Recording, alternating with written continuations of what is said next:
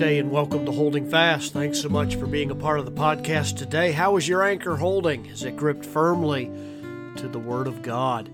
Well, I've got my coffee here, my Bible open this morning, and taking the opportunity to do a little reading, and wanted to share with you a thought today, maybe several thoughts from a passage of Scripture that people have encountered in their Bible reading lately, and I've gotten a lot of questions about. And so I figure if there's some that have a question, then there are probably many others that have been curious about this passage of Scripture as well.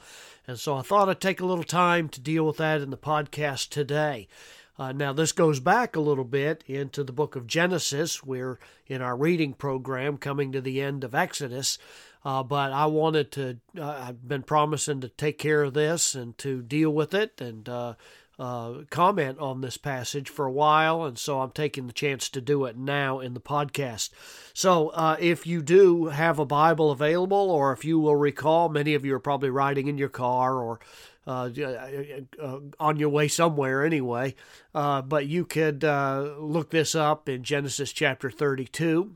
It's that passage of Scripture where, once again, we're intertwined in the life of the man named Jacob, a man who, if you had to describe his family, the word dysfunctional would be an accurate word regarding his background and what he went through and all of his circumstances and how the Lord worked through that. You know, and I'm so glad that God works with dysfunctional families, aren't you?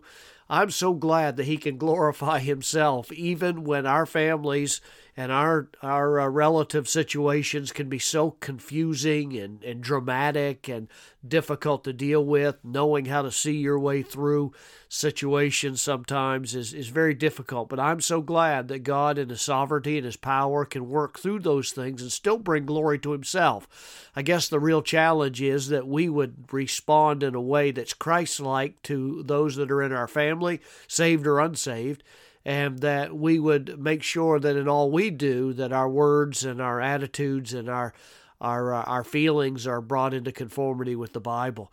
That's the only thing we can do.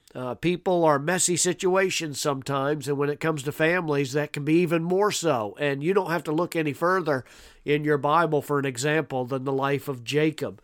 And the issue that I want to address today in Jacob's life is the situation in chapter 32, where Jacob, of course, in his circumstances, has been estranged from Esau. He's actually afraid of Esau because of his scheming, cheating, lying, manipulating character that caused him to have to leave his mother and father and Esau and flee to the north.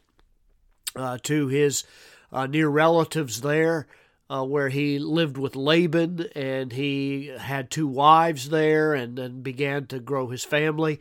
And all that time, he was much afraid of what Esau might do in retaliation for how Jacob cheated him out of his birthright and certainly out of his prayer of blessing from his father. So, we find that Jacob has spent all those years there serving Laban, if you'll recall from your Bible reading. And when he did so, he sensed that it was time to leave. He had gotten a dose of his own medicine by Laban, his uncle, and he had a gullet full of it, and he knew by God that it was time for him to go back to where he was born and to where God wanted him to be. On the way down, once again, he's trying to scheme his own way and bribe Esau into leaving him alone, or at least not destroying or taking back things that Esau probably thought were his or should have been his. And so Jacob on the way stops at a certain point, and again I'm summing up a lot of scripture here, but stops at a certain point and begins to divide up his family and his goods and his flocks in order to send a gift to Esau to somehow assuage his anger that Jacob perceives he still has. And as he does this, he finds himself alone near a brook after having sent his family and flocks ahead and his servants. And here's where we really come to a time in Jacob's life, or at least a moment in Jacob's life, where we find him in a wrestling match, an all-night exhausting wrestling match. And the question is often found when you read through that, it's a confusing trying to understand what was going on in this situation and how does that fit in with the Bible's revelation. What is it teaching us? What's the meaning of Jacob's wrestling with God, I guess is the question. And to answer that, you can't do that without looking at, among other things, all the deep-seated hostilities and the struggles that characterized all of Jacob's life. He was a determined man, there's no doubt about that. Some would consider him to be very ruthless. There was a lot of scheming going on. He's a con artist. He's a liar. He's a manipulator. I mean, his name Jacob actually means not just deceiver. I mean, that's certainly part of it. But literally it means one who grabs, one who is a grabber. And that's what Jacob's name means. And to know the story of Jacob is to know his life, and that it was one of never-ending drama and struggle with his own flesh. He was literally constantly pulled by the cravings of his flesh, and he was willing to do whatever needed to be done to satisfy that. God was working with him, which is staggering in itself, and at the same time a blessing to know that God is still willing to use people, but there has to come a point where there's a surrender in their life if he's going to continue to bless them and to draw them. God actually promised Jacob that through him would come not only a nation, but a whole group of nations. He was a man that was full of fears. He had a lot of anxieties. He had to keep score. He was constantly figuring in his mind. But there was a pivotal point in his life, and I believe that the reason why this is in your Bible with Jacob wrestling with God here is to help us to understand that that's one thing to be confronted with your personality and your character. It's one thing to be overshadowed by your flesh and the constant pull to do what's wrong. It's one thing to do that. It's entirely, and to know God and to know that he's calling to you.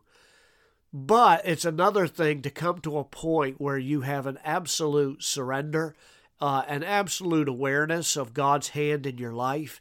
And I think sometimes it takes some significant circumstances in order to bring somebody to that point. All of Jacob's struggles and fears were about to be realized. He was sick of his father-in-law's treatment. He was about to meet his brother, who had actually vowed to kill him if he had a chance. He left Laban and to encounter Esau. And anxious for his very life, his caravan comes down and begins to approach the river Jabbok.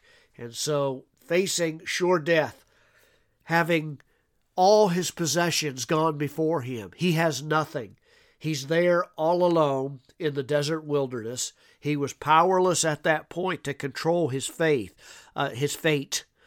He really came to the point where he was absolutely empty of any ability of his own to scheme his way. He was entirely dependent on what was going to happen. And he fell into a deep sleep on the banks of the river, and then the struggle began. Fleeing from his history and his family tragedies was one thing. Fleeing from God is something different. He then, God himself, in the form of an angelic stranger. This is probably a theophany. A theophany is a pre-incarnate appearance of the Lord Jesus Christ, second person of the Trinity, who is very active in the Old Testament. He begins to wrestle with this angelic stranger that comes into his camp when he's all alone.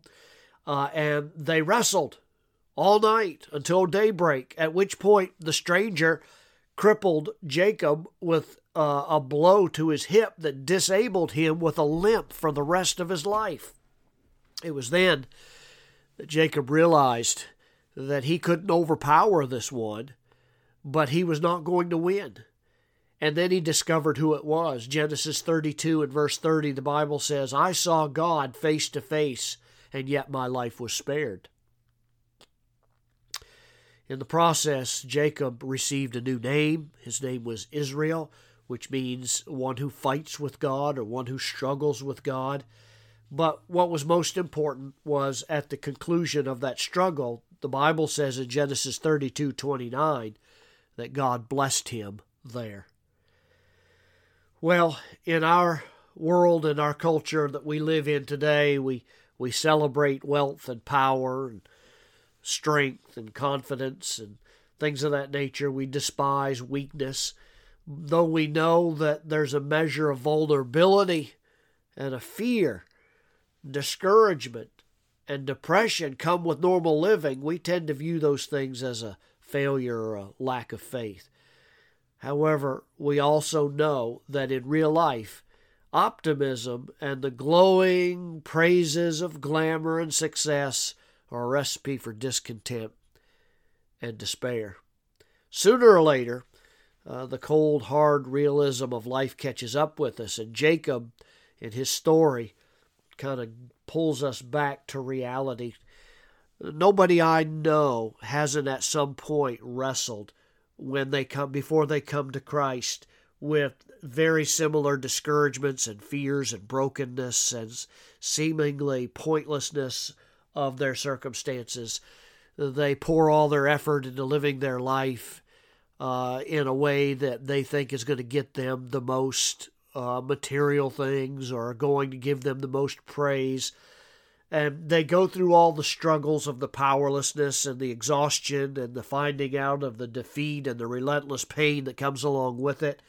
Even the Apostle Paul himself in 2 Corinthians 7:5 said, I'm harassed at every turn. I have conflicts on the outside. I have fears within.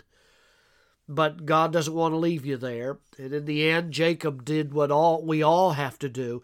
We have to confront our weaknesses and our failures and our sins, and everything that Jacob brought to this wrestling match we all must struggle with. And he faces God in that all-night wrestling match. He wrestled with him. It must have been an exhausting struggle that literally at the end left him crippled. And it was only after he came to grips with God and who he is and stopped this struggling and realizing that I can't live this life. I am absolutely desperate and in despair. I need your blessing, God, or I won't be able to live. That's a remarkable incident in Jacob's life. It's something that happens spiritually, but you see it here. Not just spiritually, but manifest physically as well. We learn that as believers, despite our trials, our tribulations, and our striving with this life, well, we're never away from God's call and His presence. Life is messy. Life is chaotic oftentimes. And real growth comes only through struggle and pain. So Jacob's wrestling with God at the Jabbok River that night reminds us of this great truth that you can fight God and His will for you, but God is so good that He'll wrestle with you. But by daybreak, if you'll give in to Him, and if you will surrender to Him, blessing will come. What are you struggling with today? What is it that weighs so heavy on you? How are your anxieties today? Your manipulation of your circumstances, your attempt to control what's going on. Many people stumble and stagger along as a result of them trying to control all those things in their lives. What about you today? Have you surrendered to the Lord? Have you put things in His hand? Have you stopped your manipulating and let God win the battle? God bless you today. Walk with Christ. Serve Him with